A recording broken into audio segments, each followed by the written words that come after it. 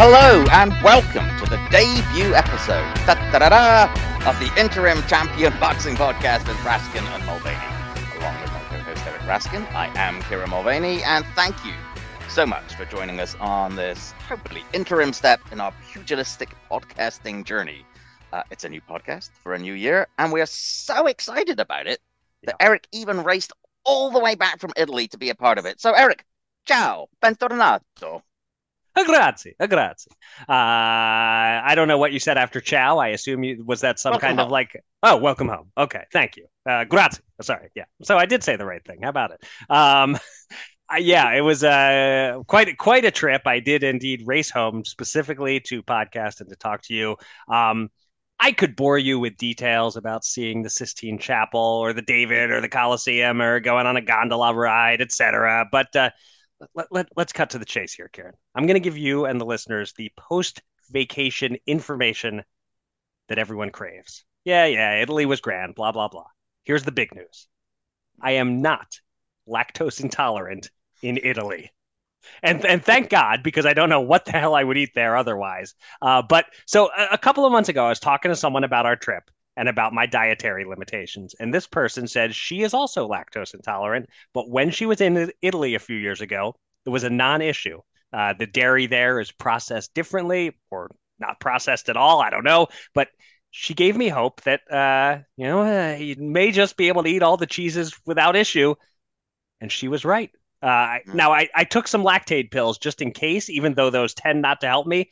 Took a few, got through the first couple of meals okay, and then I started raw dogging it. No lactate pills, Dude. and the whole trip I had one meal that put some knots in my stomach and left me crop dusting a bit on the walk home. But all the other meals, no issues. Mm. I hate America, Kieran. I really do. We Yeah. suck. I absolutely love Italy. There was a period where I was spending a lot of time there, particularly in this little village in Umbria.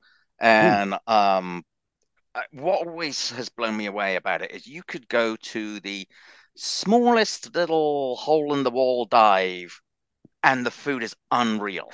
Yeah. The six ingredients, maybe, and it's fantastic. And the other thing that I found is back when I drank, which I did copiously during my times in Italy, I also found that red wine didn't give me headaches Oh, the next day there too. And again, something to do with the fact that it's not necessarily organic per se, but with far fewer additives, I think, and just the quality of life. The enjoyment of food and just the mhm. general pace of life and everything. It's just, yeah, I do love me some Italy, I've got to say. Yeah, I even made my own food one time. We took a cooking class, so I learned how to make Oh, pasta, cool. and now I'm like actually motivated to make my own fettuccine now. May give that a try at home soon. But I also probably shouldn't admit this publicly, but my kids sampled a bit of wine as well. Nobody seems to care in Italy if they're No. underage, if the parents let them out. So, I mean, when I say sample, I mean took like a little tiny sip. And the verdict is white wine, decent, red wine tastes like feet. Is basically the reaction that I got from my kids whose palates are not so well developed, let's just say. But no, it was an amazing trip. You may have seen some of the photos on Facebook. Just a wonderful family adventure. I'm really glad we did it. Not the biggest fan of Venice. I'm glad that I Mm, mm, experienced it once. But I feel kind of claustrophobic there. mm. You just feel so trapped and waterlocked, and the alleyways are about 3 feet wide. So don't need to go back there. But Rome, astonishing. Florence, lovely. Amazing trip, and now I'm broke. So please, everyone, pay for an ICBP sub. But Or now two. let's get to the topic that people really want an update on. How are the kittens, and do they have names yet? And if not, I'm now pushing ricotta and burrata. They do not yet have names. We are still waiting for their personalities fully to emerge. We're like trying on various names and seeing if they fit or not. And we'll try them for a couple of days, and we'll be like, it's we're forcing it. Mm. We'll just let it happen. But my goodness, they're adorable. And yeah, actually, from day to day, they each grow a little bit more of their own personality. I'm so glad we got to. And I'm Mm. so glad, that they're sisters because they keep each other active and occupied all day. Basically, you just hear this of kitten chasing kitten all over the floor. Right. And then they curl up together when they sleep. And honestly, at times, I think they just see Sarah Jean and I as food providing electric blankets, and that's fine. That's how I've always thought of you anyway. Well, exactly. Yes. So no, it's been great. It's lovely to have them around, and yeah, it's a hoot. It really is a hoot. Okay. Eventually they will have names. I They think will I eventually. think I've told you the story of how my wife's family knows somebody, two twins who are named Boya and Boyb because it said Boy A and Boy B, and they decided to stick with it. So if you want to go with Kata and Katpa, that's also an Amazing. option. That is amazing. Yeah. Wow. I was going to ask Elon Musk for advice. He's very Mm. good at name. Yeah, yeah. And then each one would probably be named a fraction or something. Right. All right. You've definitely identified the worst option. Even worse than Kata and Katpa is to ask Elon Musk what he thinks. Yeah.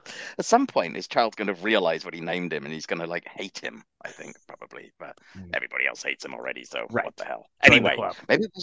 maybe we should talk some boxing, shall we? We're I deep guess. into this interim podcast, and yeah, we haven't actually barely mentioned the word. So on this mini episode to kick off the year, at the end of the pod, Eric will test me with the first ICBP edition of the fight game.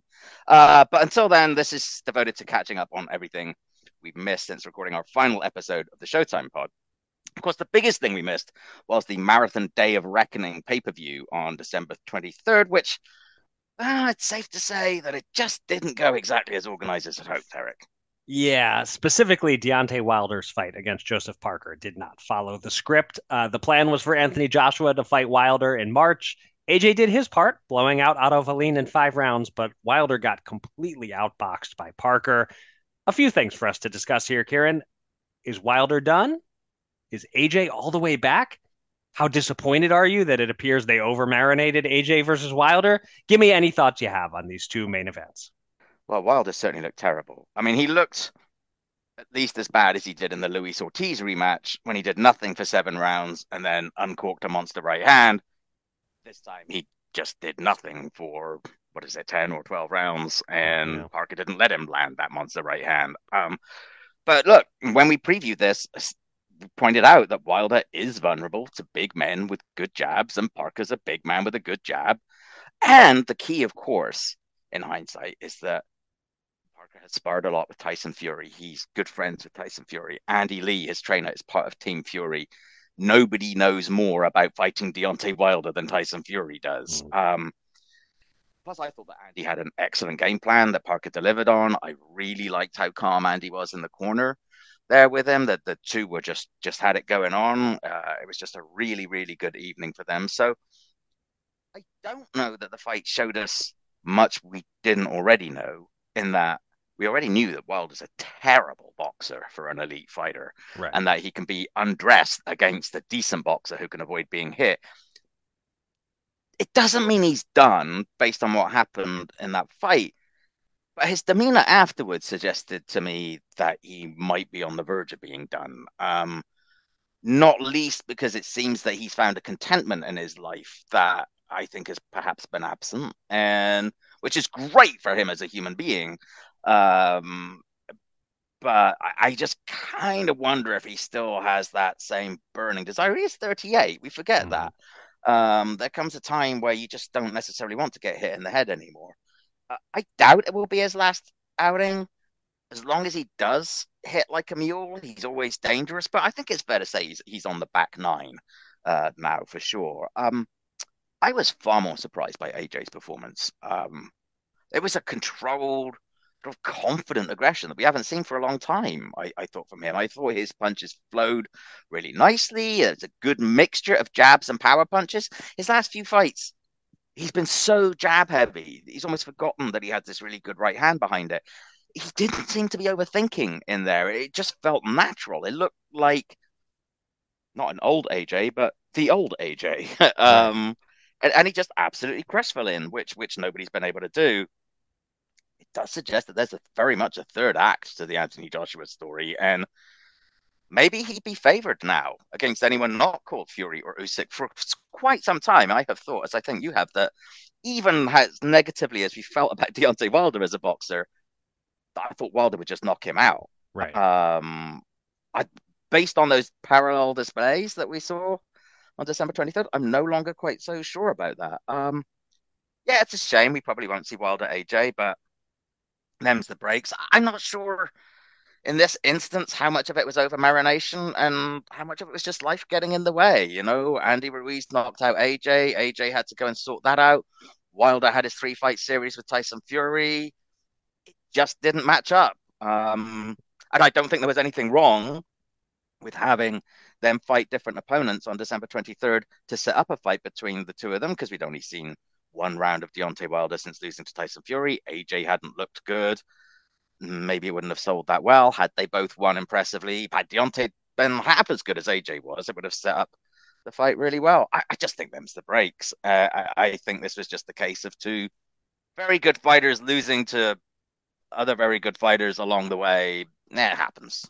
Yeah, so you did indeed say last time that Wilder is vulnerable to a guy with a good jab, and it sounds like you, I guess, not necessarily saw that coming, but at least we're not shocked by it. Whereas, I don't know, I could not have been more wrong about Wilder Parker. On both of the ends of the equation, I was pretty sure Parker's best days were behind him and that he was making the slow slide into obscurity since getting stopped by Joe Joyce.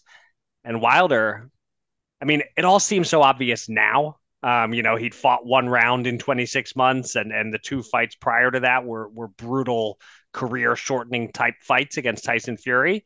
And makes me think, time will tell if Fury's struggle with Ngannou was a fluke, but it's possible that we will decide in the end that Fury Wilder 3, one of the greatest heavyweight title fights of all time, had some Ali Frazier 3 to it, that neither guy was ever the same after that. But anyway, it's so easy now to see why Wilder would have dropped off a cliff heading into this fight, but it just somehow it just hadn't crossed my mind at all coming into this. So I'm actually like thinking that maybe it's a massive shame for AJ that they didn't go straight into him against Wilder on December 23rd.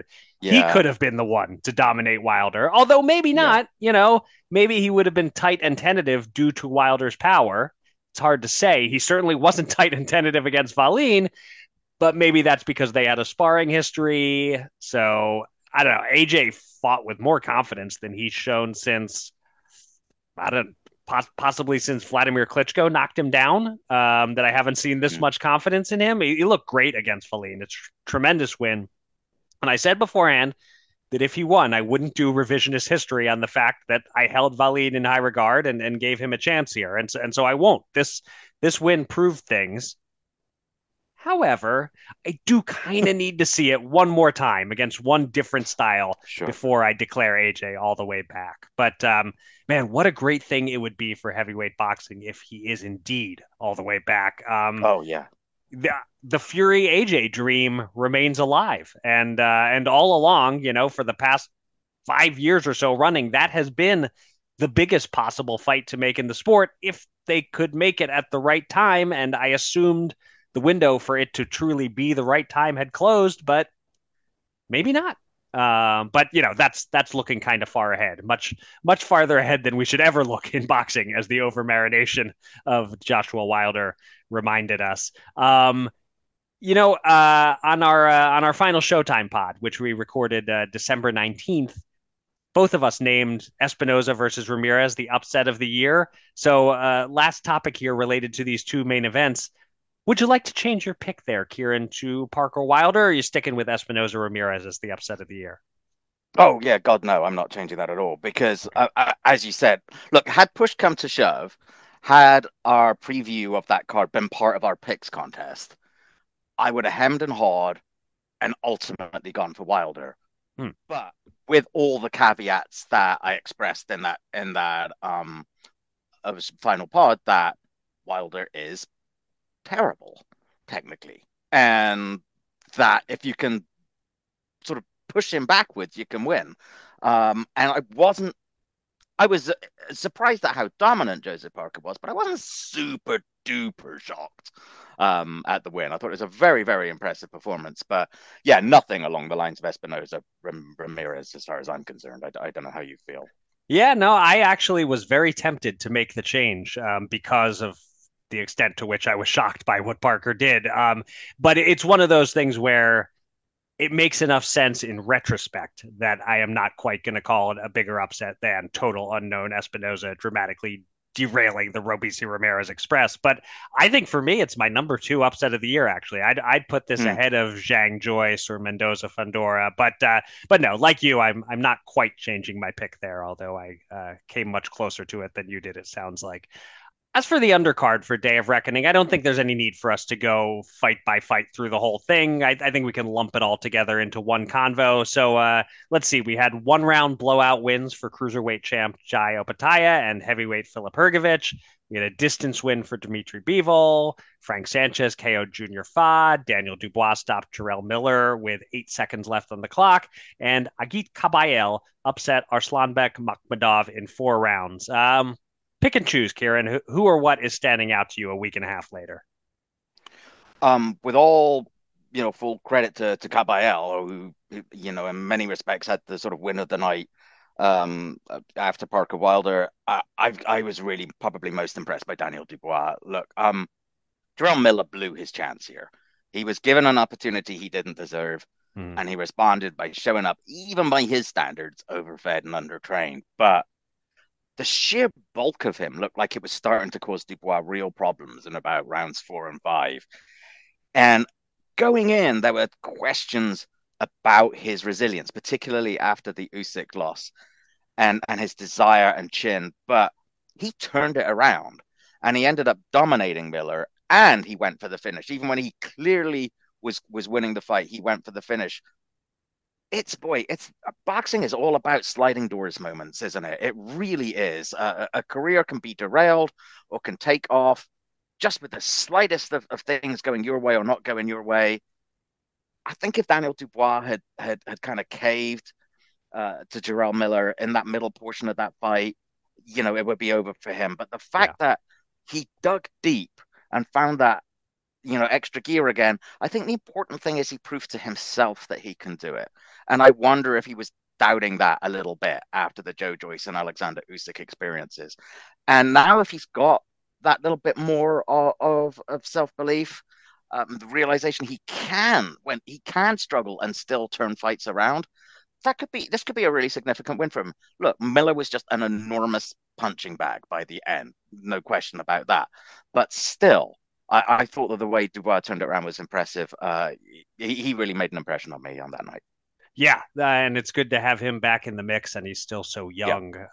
So for me, what stands out is I got to say, thank God for the Caballel result. That was my only betting win here, and a nice one at plus 650. I didn't really expect him to win. I just felt that was a ridiculously wide price for what I thought would be a competitive fight. All my other bets on this card lost, including a parlay of a bunch of quote unquote sure things. I had Bivol to win, easy. Opataya to win. Hrgovic by KO. I even threw in Inoue by KO, which we'll discuss in a few minutes. But I included Wilder by KO, and that blew the whole thing up. So, so I have to say, listen to me. I'm telling you. I know. Well, listen, you'll be able to place your own bets soon, and put your money where your mouth is, as they say. But I just got to thank Agit Kabayel because he won me a couple of pizzas that I could actually eat for a change. Boy, I tell you, it's just as well last year didn't go on a week longer because your predictions were falling off the cliff by the end there. Really? So now you're going to claim that had it been scheduled for 15 rounds instead of 12, you would have won our picks competition. That's the stance you're taking. There it is. Okay. Wouldn't even need to be all 15. 12 and a half. Well, listen, it was scheduled for what it was scheduled for, and I had more points than you, and accept your defeat. Before we move on from this card, I do just want to say a big picture comment on it that what a hell of a card this was. That, I'm sure some of the fights were mismatches or were dull. Frank Sanchez. But all in all, top to bottom, one of the best dollar for dollar pay-per-view cards I can remember, and second only to paying $10 a month to support Raskin and Mulvaney among the best bargains in boxing. A very distant second, but yes. Yes, very distant second. Sort of like you to me in our picks competition. Not remotely like that at all, actually. But anyway, we haven't decided if we're doing a picks. I guess we're not really because it's interim. We could do a picks contest and carry it over into anything else, or we haven't really figured that out. We haven't talked about that. Yeah, we do need to discuss that. Yeah, I don't know. I'm kind of okay with maybe taking a couple months off from picks, or maybe we we can. transition it into some sort of more betting focused type of picks Yes, thing. yes, especially as you said, now that the betting is coming to the Green Mountain State. It is any day now, not quite any day, but any week now. You're very I close. believe so. Yeah, Yes. yeah. Let me see. Oh, I should probably say something. You could tell we've been out. We haven't done this for 2 weeks because I've completely forgotten that we're supposed to take turns talking. Right. That's how That's podcasts work. the little KM in the outline means it's your turn to say this. That's right. Yeah, the KM speaks here. Yeah. So look, let's bring discussion of the card full circle. The biggest news item we missed while we were off is that Bivol is tentatively signed to fight Artur Beterbiev next for the light heavyweight championship of the world, provided Beterbiev gets past Callum Smith on January 13th. Like Deontay Wilder, Beterbiev is 38 years old and hasn't been especially active lately. So you mentioned overmarination a little bit ago. How high are your overmarination concerns right now about this one, Eric? Not too high, except for that 38 years old thing. And he did look more human than usual last time out against Anthony Yard, and that was a full year ago. And he's had physical setbacks, like a bone infection in his jaw several months ago that caused this fight to be postponed from August to now. So I guess as I list all these things, maybe I am kind of concerned. But I just don't quite think Callum Smith is on his level if Better BF is still Better BF. I mean, Callum Smith got all he could handle from John Ryder. Now, maybe that's not fair to pick on his worst day in the ring, but I just don't see it from Smith in this matchup, and I doubt Beterbiev suddenly falls off to the extent that Deontay Wilder did. But we may preview this matchup next week. I shouldn't go too much deeper into it here. Rather, just I'll give a quick word about the potential theoretical Bivol Beterbiev matchup. This is what it's all about: the clear top two in a division fighting each other, lineal championship and various belts all coming together to give us a clear singular champion. In this case, they're both undefeated. They're both pound for pounders. It's a fascinating clash of styles. You have the lengthy, supremely skilled boxer versus the more compact, relentless boxer puncher. A lot of similarities here to Crawford Spence. Maybe not stylistically, but all the other stuff. These are the types of fights boxing must make. And let's give credit when and where it's due. Boxing has been making them lately. That's why the sport had such a great 2023. Stupid bean counters canceling their boxing programs aside, of course, it was a great 2023. And we seem headed toward more of the same in 2024. But let's get back to the waning stages of 2023 for just a second. We talked about whether our upset of the year picks changed based on late December results, and neither of ours did. Mine came close, yours did not come so close. We have to have a similar discussion about fighter of the year. The one other notable ring result during our break came December 26th at Ariake Arena, where Naoya Inoue stopped Marlon Tapales in 10 rounds to unify all the belts at 122 pounds. We both named Terrence Crawford our tentative fighter of the year, an interim selection, you could say, on episode 300 of the Showtime pod. Kieran, is it still Bud for you, or is it Inoue? And any further thoughts you may have on the Inoue Tapales fight? I'm sticking with Bud for the reasons we outlined in our final pod. The magnitude of the event, the fact that it was considered generally a 50-50-ish fight, Crawford Spence I'm talking about, Mm-hmm. and the fact that Errol Spence was ranked top 5 pound for pound, maybe even higher by almost everyone. I feel that still just about edges out Inoue's two hugely impressive wins. And make no mistake, this, like the Stephen Fulton one, was an impressive win. And it was also a win in which, even as he was essentially dominated, Tapales still earned tremendous credit because anybody who hangs tough for 10 rounds against Naoya Inoue deserves tremendous credit. But it feels to me that Inoue and Crawford are just so far ahead of everyone right now, with the possible exception of Usyk in that kind of pound for pound discussion. I know the likes of Haney and Shakur and Teofimo all fancy their claim to pound for poundness, but they've got a long way to go to match both the ability and the achievements of Crawford and Inoue. Whoever's fighter of the year, and I am sticking with Bud, they are still 1A and 1B at the top of the pound for pound list for me. I certainly agree with that point. Those are still the top two pound for pound. I'm actually flipping my pick here for fighter of the year, Okay. though. Now, again, it's just a two-man debate in my mind. The people trying to Yep. make a case for Devin Haney as anything other than a solid runner-up are impossible to take seriously. It's either Bud Crawford or Inoue Inoue as the acceptable choices. But for me, now it is Inoue. As victories in single fights go, Crawford's win over Spence was a 100 out of 100. It was one for the ages. But Inoue over Fulton wasn't that far behind. I would call that win like a 98 out of 100. So then you add a very good win over a very solid title holder in Tapales. You get the knockout. You win almost every round. You fully unify a division in a single calendar year, just 12 months after you fully unified another division. Inoue did something historic in 2023. Now, so did Bud Crawford, of course. And if anyone says Bud is the fighter of the year, including you, that is fine by me. Totally get it.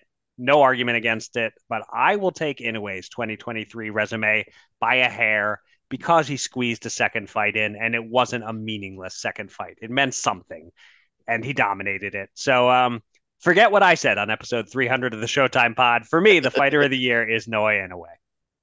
Yeah, and similarly, anyone who says, like yourself, that Inoue is the fighter of the year, I can't be mad at them for that too. Two really, really good years by two absolutely outstanding fighters. The only negative about this is that we are at the position now, even as boxing is doing, I think, very well and has been doing very well, fights are getting made. We're praising a guy for fighting twice in a year. You're right. And That's a problem. Yeah.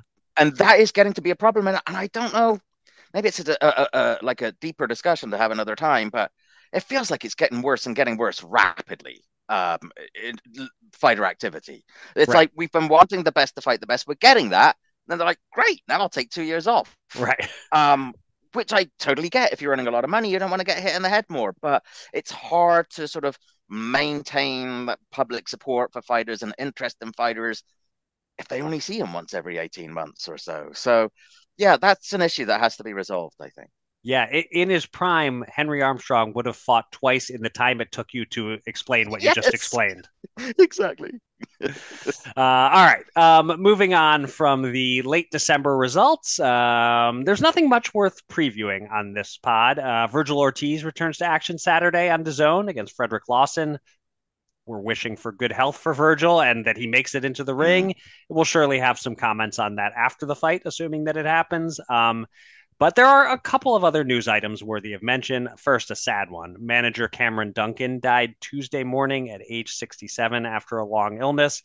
He was primarily, but not exclusively, associated with top ranked boxers. He managed the likes of Johnny Tapia, Diego Corrales, Tim Bradley, Bud Crawford, Nonito Donaire, and countless others. Condolences to his family and friends. And the other bit of news, referee Kenny Bayless announced his retirement at age 73. He's about the youngest looking 73-year-old I've ever seen, but his age was perhaps showing in the ring in recent years. So I'm pleased to hear he's retired from the hardest job in sports officiating. Kieran, your reaction to Kenny Bayless calling it a career?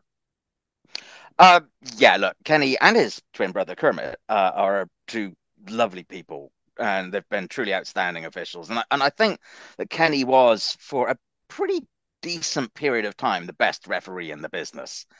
Although I do agree with you that over the last several years he had dropped off, and he'd shown, I think the key element was that he was showing hesitancy at key points sometimes and sort of second guessing himself a little bit there. And as a consequence, you might have noticed that he wasn't necessarily getting the plum assignments the way that he had been for Right. a long stretch. He was the automatic choice in Las Vegas for a long time, and he hasn't been for a little while.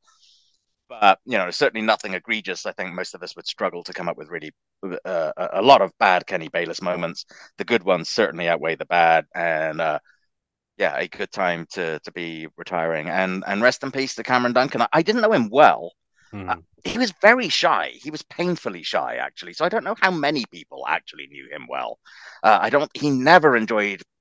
He always avoided doing any of the public speaking or anything at any press conferences, anything like that. He absolutely hated that. But by and large, if you're a manager in this business, it's pretty hard to not go through 30 years or whatever of being a manager without having at least some people hating you. And, some fighters definitely took issue with his management, but an awful lot didn't. And he was very good at really finding the good fighters and bringing them to top rank and saying, this guy is going to be a champion, and helping them develop into champions. And he did right by a lot of fighters. So, but he had been, as you mentioned, in poor health for Right. some time. And yeah, rest in peace to Cameron.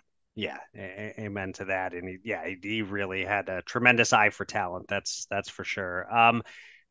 As for Kenny Bayless, yeah, like you, there was a time when I really thought he was the best referee in the sport. That was a fairly long time ago. I'm thinking of like when he was in his 40s and 50s was when that may have been the case. Um, he developed various annoying tendencies in terms of breaking up clinches and warning fighters for infractions that didn't necessarily need a warning. He had his flaws, but I will say that right up to the end, I don't ever remember thinking that Bayless was a ref who was going to get someone hurt in there. So Mm, that's good. He yeah, he remained competent on that front to the end. Just got increasingly officious and annoying. I'll be curious to see if he lands in the Hall of Fame. I would think he probably will. I would think so. I would think so. He hasn't been on the ballot yet. Maybe that changes now that he's retired. But again, I'm glad that he is retired. That the time had come. Congrats to him on a fine officiating career. He's also a very nice guy. I interviewed him for my Leonard Hagler oral history because he was the inspector in Hagler's corner for that fight. I chatted with him once at the fights in Vegas for a few minutes. Nice man, fine career. I'm not sad that it's over, and I feel like a bit of an asshole saying that, but I hope it can be taken in the non-asshole spirit in which I intend it. I mean it in the nicest way possible, but Well, it's like we don't like our favorite fighters to fight on too long. It doesn't mean right, that we think when we think it's ready for them to stop. It doesn't mean that we don't think they've been great. right. It's just there's a time I and for mean, all things. And people have been calling for us to retire from podcasting for a while yeah, now, and I not at can't say least they're wrong. us. The sad part about it was for the last 5 years, it was Steven Espinoza. That's not true. That's Kieran being funny. Hilarious. Yeah. Yes, I think we'll have to do that as part of this interim podcast. Is you'll actually have to express and verbalize when I'm trying to be funny, just so that everybody understands. Right. I think sometimes it's not everybody realized it at times. Right. So It'll be like pause, winky smiley face emoji, JK. Yeah. JK, yes, yes. All right. Let's wrap things up for this episode of the pod with the fight game.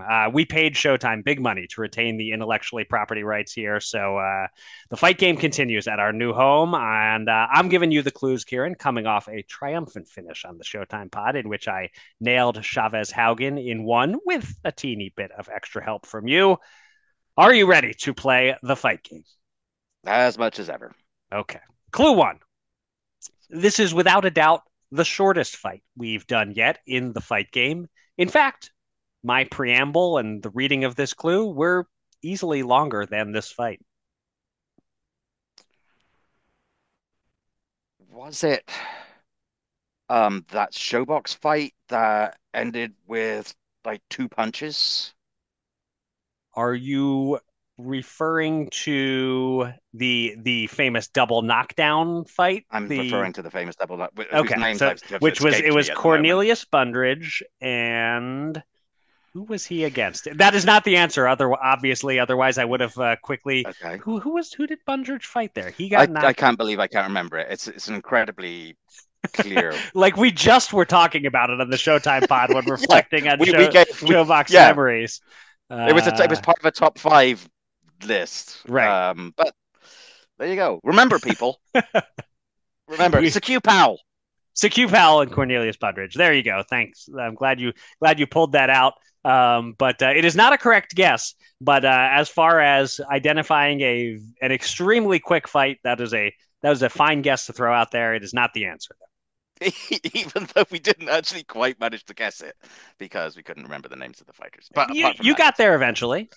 yes. All right. I looked it up. Right. But you did. Oh, see? Yeah. You blew it. I almost respected you for a second there. Oh, we don't want to start doing anything like that. No. All right. Clue 2. Clue 2. The records of the two fighters for this bout that ended in a KO1, just in case that wasn't already obvious, 22-0 with 18 KOs versus 25-2 with 17 KOs. And afterward, their records were 23-0 and 25-3. So it was the undefeated fighter who remained undefeated. Was it Lloyd Hunnigan and who did he? Was it Maurice Blocker? You knocked out in a round? Was that it? Maybe that happened. I have no knowledge of it. It is obviously not the answer here. Okay. Yeah. I don't remember even. I mean, that was before I started really closely following boxing. And so I could not tell you if Lloyd Hunnigan and Maurice Blocker ever fought or if Lloyd Hunnigan knocked anyone out in a matter of seconds. But so I can't even assess whether that is a good or terrible guess. All I know is it is not the answer. Okay. But I did get 2 KO1s, so we're close. Right. Sort of. I think these first 2 clues were intentionally very vague. It didn't, not that it wasn't guessable, but I wasn't giving you a whole lot. Third clue gives you a little more here. I think I probably know what it is because I'm thinking of KO1s, and I think I'm gonna get it now. But like you have another guess in your holster? Two. Because there's one other very obvious KO1 in my mind. Okay. All right. Well, let's see if this clue fits with what you're thinking of. Other televised bouts on this card included a win for a still undefeated Andrew Galata and the first loss for Shannon Briggs. So that hasn't helped me at all.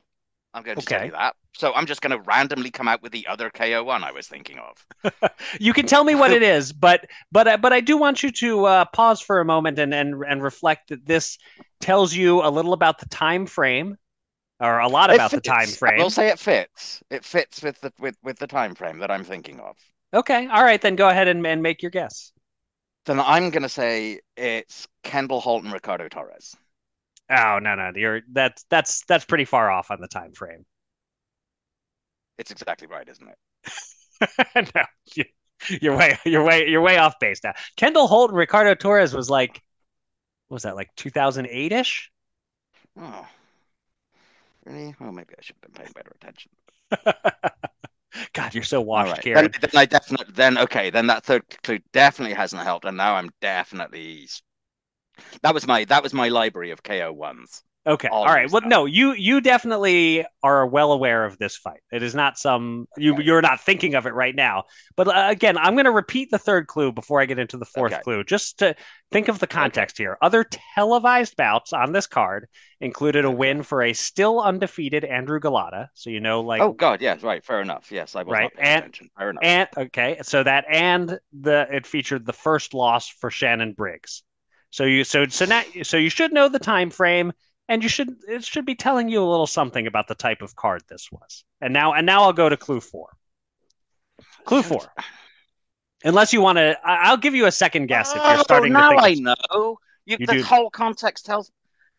Oh, God, I'm an idiot. Would you like to go ahead?